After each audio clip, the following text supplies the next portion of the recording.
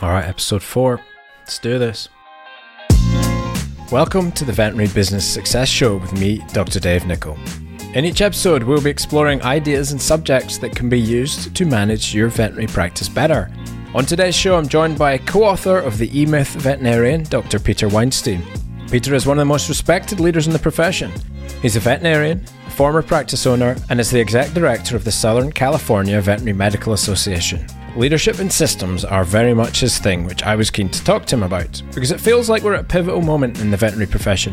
For years, we've tried to be all things to all people, a strategy born out of a fear of missing out or being litigated against. But is this strategy at the heart of our struggles? Is it the failure to be more intentional about who we are and who we serve that has brought us to this point where a pandemic of burnout is ravaging the workforce? And if so, what can we do to course correct? I'm sure most people know who Dr. Weinstein is, but in case there's anybody who doesn't, and I'm not going to waste too much time talking about all the veterinary clinical work because there's bloody loads of it, but Peter has successfully run his own veterinary business. He holds an MBA. So there's much I'm professionally jealous and incredibly, love in the work that Peter has done. But the thing that I'm most in love in his work is his E-Myth veterinarian book with the revered Michael E. Gerber. And I've got a copy of both his book and the second. It's not the original. It's the E-Myth Revisited that I've got there, which is very well worn. You can see the color of the pages there, right? How long ago that was. And I've actually got one of my famous bits of paper in it where I took notes and things like that. So I'm very honored. I feel very honored to know you, good sir. And I thought we could maybe just mull over what a crazy time this has been with COVID. And in the preamble to this, we were just talking about the impacts on our lives. And maybe I'd kick off just with an observation that for me, looking at the industry, COVID almost has been like a bit of a perfect storm in that we have a moment where we've seen this massive increase in pet ownership, which is in theory, a good thing, human-animal bond showing up and people buying lots of pets. In practice, it looks like it couldn't come at a worse time for us because we now have this excess, this abundance of work at a time when people just were struggling to cope with the available volume of work that was there in the first instance. And that the cracks don't look like cracks anymore. They seem in some cases like chasms. I'm really curious as to your thoughts on this from your position as, you have the opportunity to step back a bit and view the world from the exec director of the Southern California Veterinary Medical Association and also just your whole veterinary experience. Interested to see what you're seeing and how the hell did we get here? Well, I'll answer the first premise first, which is the veterinary profession about a year ago was forced to change after millennia of not changing. I mean, we had been conducting our businesses in the same way Noah conducted his, going back, or your countryman, James Herriot, had been conducting his. Really, the delivery of veterinary services hadn't changed all that much. And then because of a 100 nanometer virus, we were forced to rethink things. Now, looking back, we didn't do a really good job of organizing our practices, delivering veterinary care in a consistent fashion to begin with. And we didn't have the systems in place to deliver veterinary care and services in a consistent fashion. And then all of a sudden, a profession that hates change, and we would call it glacial in the speed that the veterinary profession changed, had to change. So here we are, already disorganized, already without, reticent to change, being forced to change, to deliver care through curbside, through telephones, through technology, when, for all intents and purposes, bring them in, get them through, get them out, and get them home, was the way we did things in the past. So I don't think being busy has been good for business. I think being busy has had a positive impact on revenue, but not a positive impact on relationships with clients, on relationships with staff, on relationship with ourselves, because we are still very uncomfortable in how we're doing things. And really, I did a talk last week where we are facing an option as a profession. We can rebound to where we were last February. We can rebuild to try to accommodate a little bit of what we were and what we are, or we can reimagine and try to think of where we need to go in the future, because we've already had to change so much. Why not continue to make the changes that are necessary to meet the demands of what has become an extremely demanding consumer experience these days? That's just some foundational thought, but honestly, we weren't on a stable work experience in the past. Our foundation, our cement was quicksand going into the pandemic. And I think what we've learned is we really do need to start to tighten up that cement going forward if we're going to be able to survive. I've heard multiple instances of, I'm going to coin a new term, cultural collapse disorder or team collapse disorder, and experienced it to a certain extent as well, where you're hearing of practices where a domino falls and then the whole lot falls, and practices are being pushed into, they were in a state of avoidance crisis in any case. It's like all the cats that don't like each other, that just don't make eye contact and sort of skulk slowly around each other's territory and not really engaging. Suddenly it felt like the crisis just pushed everything together and there was no option. Like any little thing went under a magnifying glass, and suddenly the tension just became unbearable as people's sense of certainty and connection and freedom just evaporated overnight, and all the little things suddenly came out and became big things. And just this sort of, it's thought of this sort of like the bee with the colony collapse disorder. It's the hive, it's the cultural collapse disorder that's starting to see instances of it popping up more and more. And it seems like a horrifically damaging thing. I also came across the statistic, and I think it was the AVMA from their State of the Nation, and I saw it. I saw that the percentage of active veterinarians is shrinking by something like 4.7% or something like 5% a year in the US. That's a figure I like the fact you're frowning at that a little bit. So I'd like to invite you to challenge that figure. And if you've got a sense of where are we in terms of numbers, available resource, what is working right now? What is going to hell in a handcart right now? Well, there's a lot of moving parts in that conversation. Let me address the cultural collapse disorder first, because the culture in a practice is defined by the leadership. And we are dealing with, in the United States, and I would say globally, 4 concurrent pandemics, a perfect storm of pandemics. We, of course, have the virus. And in conjunction with the virus, we've been dealing with significant economic pandemics. The third one in the United States, and I believe it's global, is a racial pandemic. And not just in the veterinary profession, but globally, we have a lack of leadership pandemic.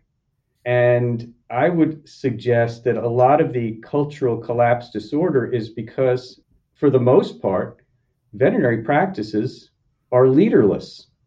They are populated with people performing tasks to accomplish an outcome that is pretty much routine every day.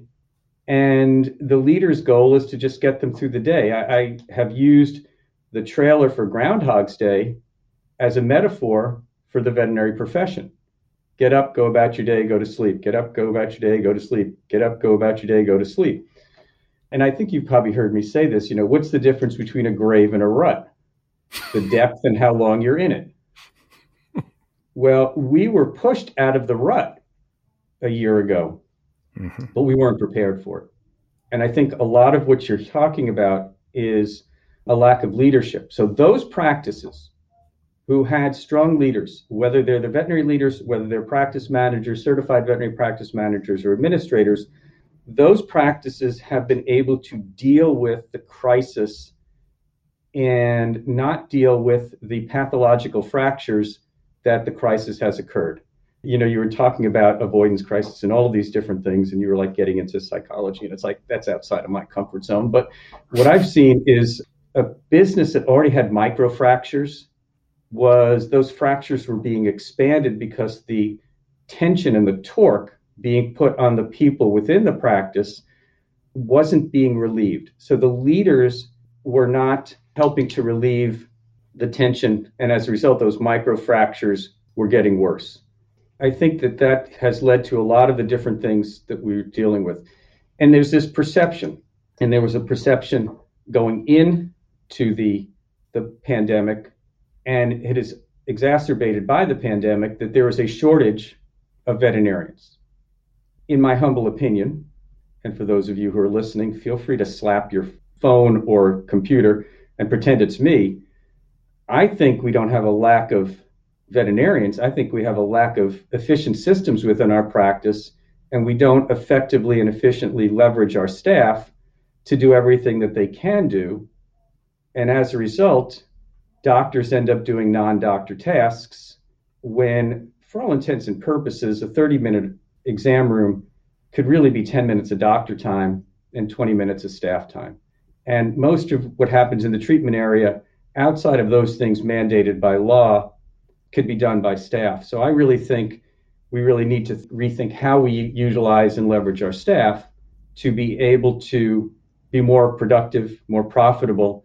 And I would argue adding 2 technicians, and one can be licensed, one can be unlicensed, they could both be unlicensed. Adding a more skilled, trained technical staff is probably more important than adding another doctor. So hate me for that. I think you're onto something for sure. I mean, I know that if I go into practice and I have 4 technicians and a reception cover, that I could do the same work as 3 doctors just through an efficiency thing, because you're not standing around waiting. You've got these, and everybody in it's going to be happier because they're all contributing to something much bigger. They're all important pieces. They're not just standing there trying to stay awake.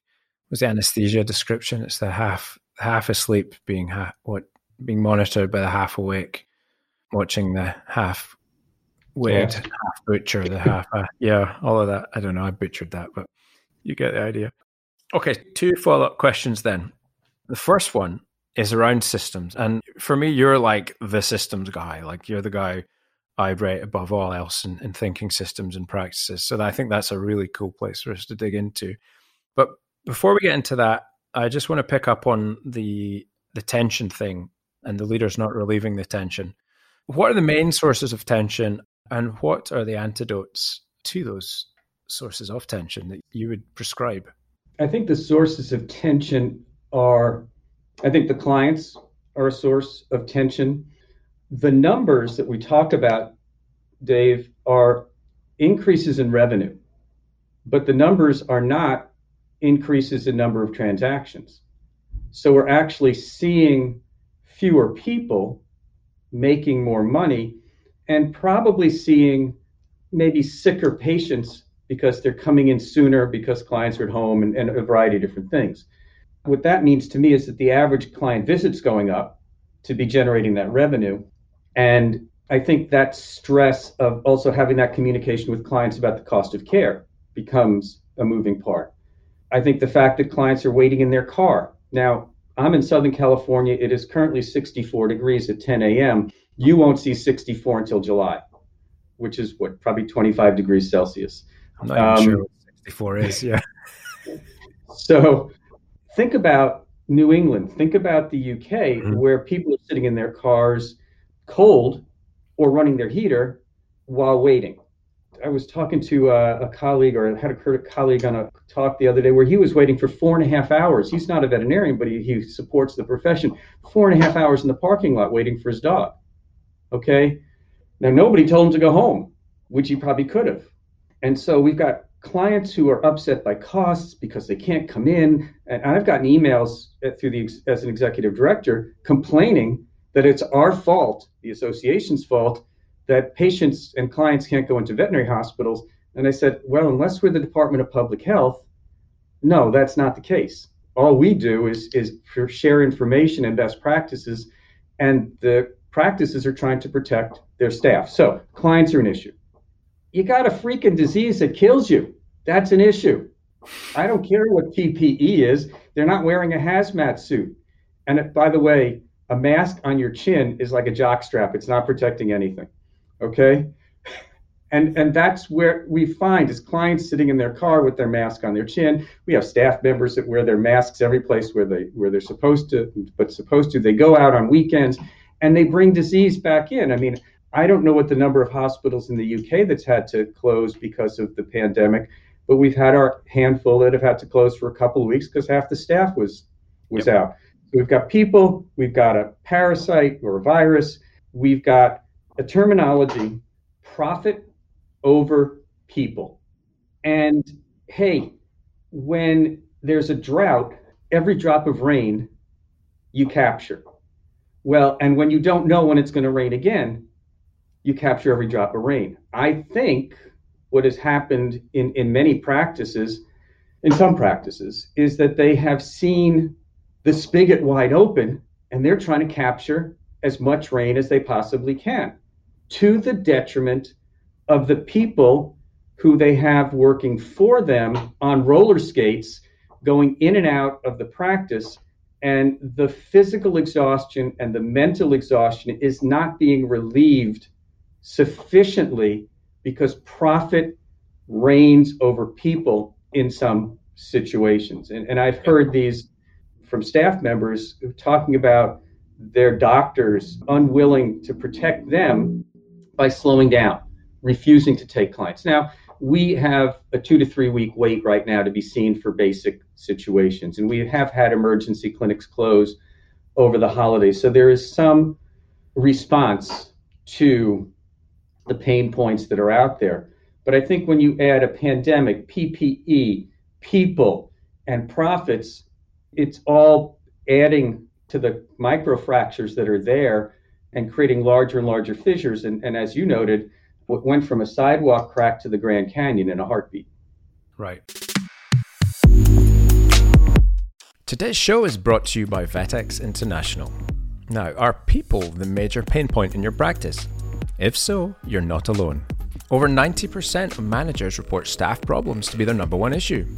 At the root of this problem are usually three dysfunctions: a poorly articulated vision, toxic culture, or some form of leadership breakdown. If this sounds familiar, then do not despair, help is at hand.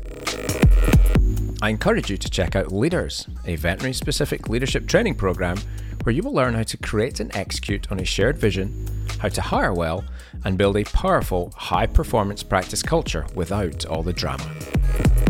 The class is accredited, delivered online, and open for applications now. To learn more, listen to a free training webinar or apply, visit vetexinternational.com/leaders.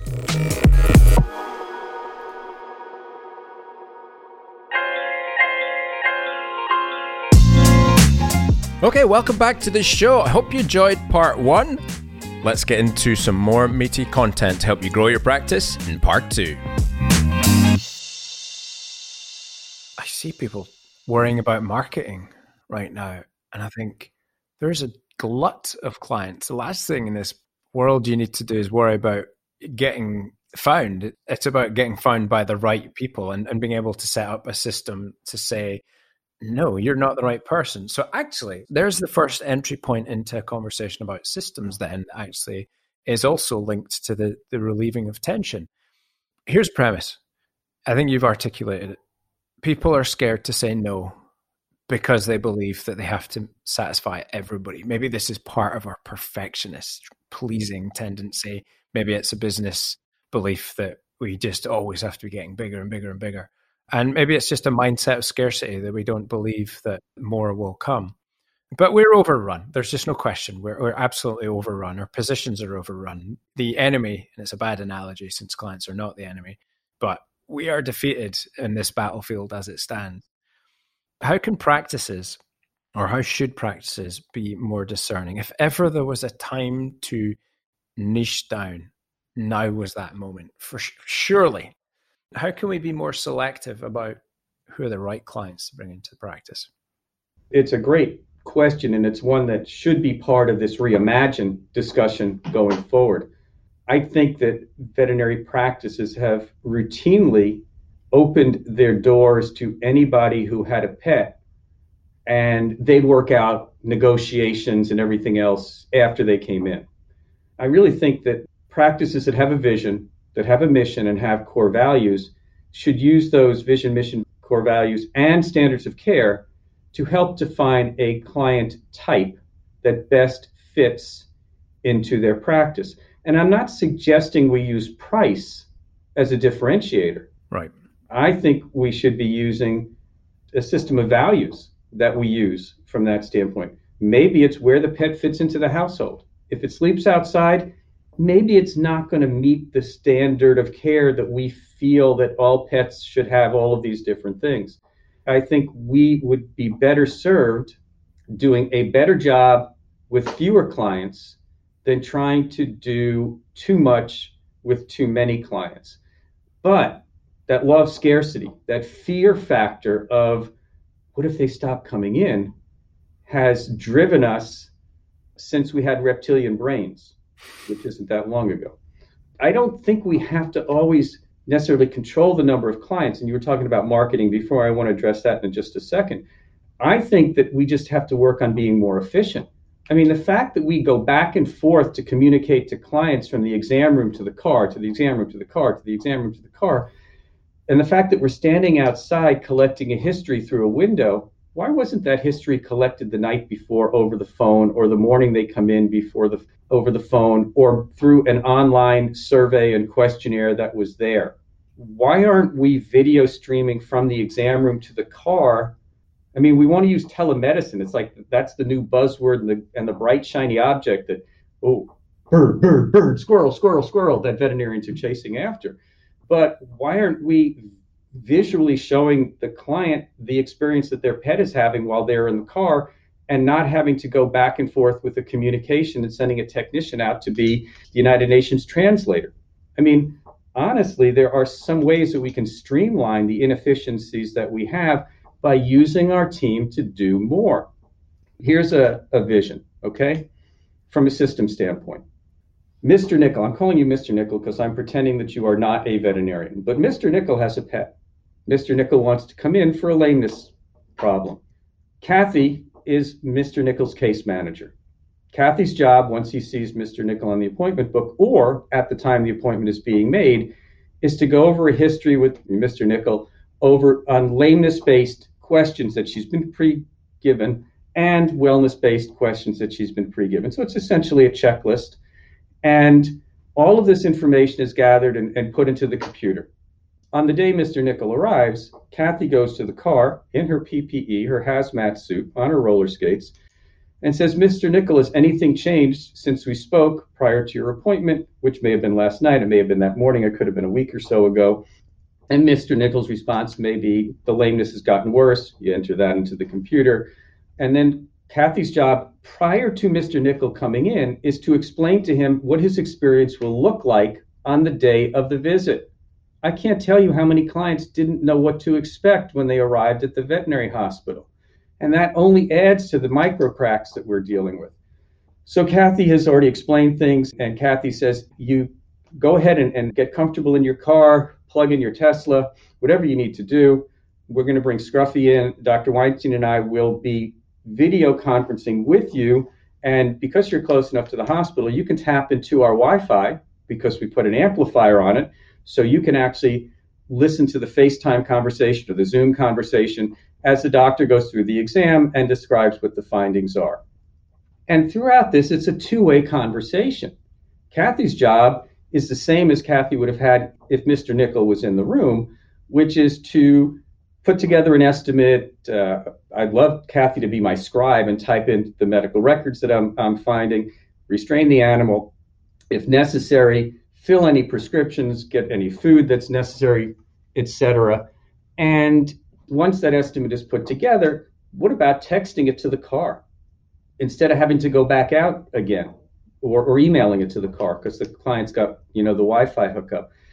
And so Kathy's job is one thing, is to be that case manager with Mr. Nickel. So If the pet needs radiographs, I love the comment that is, don't do outpatient services in an inpatient setting, okay?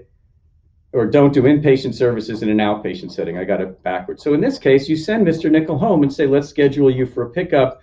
We'll go over the radiographs. I can go over them by when you're at home. And so all you have to do is come in and pick up your pet. Don't make Mr. Nickel sit there for an hour and a half while you try to schedule some radiographs. Send him home. If it's just well care, you take care of the well care, you reschedule the appointment, you take the payment over the phone, you take the payment with your phone that you go outside with, you run the swipe with it. One client, one car, one pet, one nurse, one doctor. The doctor's got 10 minutes of time and could go to the next room. And now Mr. Nickel has a point person in Kathy who has answered all the questions and is the resource. Instead of having 3, 4, 5 different people who Mr. Nickel has, and let's just be honest, Dave, you remember the game of telephone when you were growing up? That's what happens in a veterinary hospital. We got 5 people doing the job of one. So I got off on a tangent, but that is a system that people can think through. I love it. There's bits and pieces inside of that are always interesting to get deeper into. But are there exemplars out there? Are there exemplars of people who have actually are doing this very well, and it's working? And I think this is one of my profoundest desires in my own career and in the work I'm doing in my own hospital is to find models of veterinary medicine that are working and to help them proliferate, and to do that by actually trying to adopt them and prove that they work as well, and just play with things and innovate. That's the main reason I have a hospital now, is very little to do with healthcare and very lot to do with vet care, vet team care. But are there exemplars? And I'm not setting my hospital up as an exemplar there, by the way, work in progress. But what are the exemplar things out there? Who's doing this well? And it might not be in veterinary medicine. It might be outside of veterinary medicine as well. I think we've seen the restaurant industry have to change to adapt with home delivery, whether it's a Grubhub or a DoorDash that we have here, or even Uber Eats. I think we've seen restaurants build outside seating facilities and the parking structures to be able to maintain businesses. Even the hotel industry has accommodated. I remember staying at a hotel in North Carolina where the door was sealed, indicating that it had been thoroughly cleaned. Well, what did they stop doing? They stopped making up the room. They stopped providing clean linen so they could actually short their staff a little bit until you checked out. So you're there for 3 days, and instead of having your bed made and clean towels, you're in the room as a sealed environment where nobody else goes in. So in the hotel setting, they were actually able to shrink their staff and continue to do business, even though there were fewer people staying there because their overhead dropped. But I think there are some other business models that have worked. Human healthcare is not one of them at the moment because they're so inundated with disease and pestilence. But I think what I'm talking about is something that really could be part of this reimagine situation, because I can imagine us continuing to do curbside to a degree, or a modified version of curbside. And 20 years ago when I was in practice, we used drop-offs all the time. Well, what's curbside but a drop-off where the client sits in the car, And if a client wants to come in, we still could use the case manager. Instead of having a receptionist greeting a client who has a technician, put him in the room, and the doctor comes in, and then another technician greets them, and a different receptionist checks them out. I mean, I think some of the technologies that have been integrated in terms of online pharmacy, home delivery of food, to a degree telemedicine, the online appointment book, have all indicated that maybe the classic receptionist who is up front and who is an octopus in the average veterinary hospital. Yep. They got so many tentacles doing so many things. No wonder they burn out and get fried, and also end up making mistakes from a communication standpoint. I think we need to look at how we conduct our client experience and look at what a dentist does. One patient, one hygienist, one chair, doctor pops in, hygienist finishes up, they walk you to the front, they make your appointment, and you're out the door. I don't know of a model that's out there outside of your practice. And if you'd like to make an appointment with Dave to visit his practice, you can reach him at drdavenickel@gmail.com. That's drdavenickel@gmail.com. He will be more than happy to put you up in his little studio apartment and have you hang out at his hospital. So, you're asking me to find a truffle. I need a pig to find a truffle of a practice that's perfect that you're looking for. It doesn't exist, but we can get there. Right. There's so many other questions I have and so little time in this moment to ask them. Peter, the phrase that stuck in my head that's jumped out at me the most is sort of Imagineering the practice of the future. I feel like we should expand this to another blunt dissection. Are you up for that? My pleasure. I think this reimagining is really the direction we need to head. All right. Very good. So that's it for this episode for today, folks. Thank you very much, Dr. Peter Weinstein. It went in a flash, far too short a time. Thank you, Dr. Dave Nickel. It is always a pleasure to see your smiling face. I wish we could be doing this over the counter at a bar in San Diego like we did last time. And we will do that again soon. So you be safe and be sane. Well, be safe. I'll take one. And give your daughter a hug for me. That's a pass mark, 50%, right? Yeah. So that wraps up today's episode of the Veterinary Business Success Show. I hope you enjoyed it. And if you did, it would be most appreciated if you would leave a review on iTunes and tell your friends in veterinary medicine all about us. Until next time, from all of us here at VetX International, be safe, be well,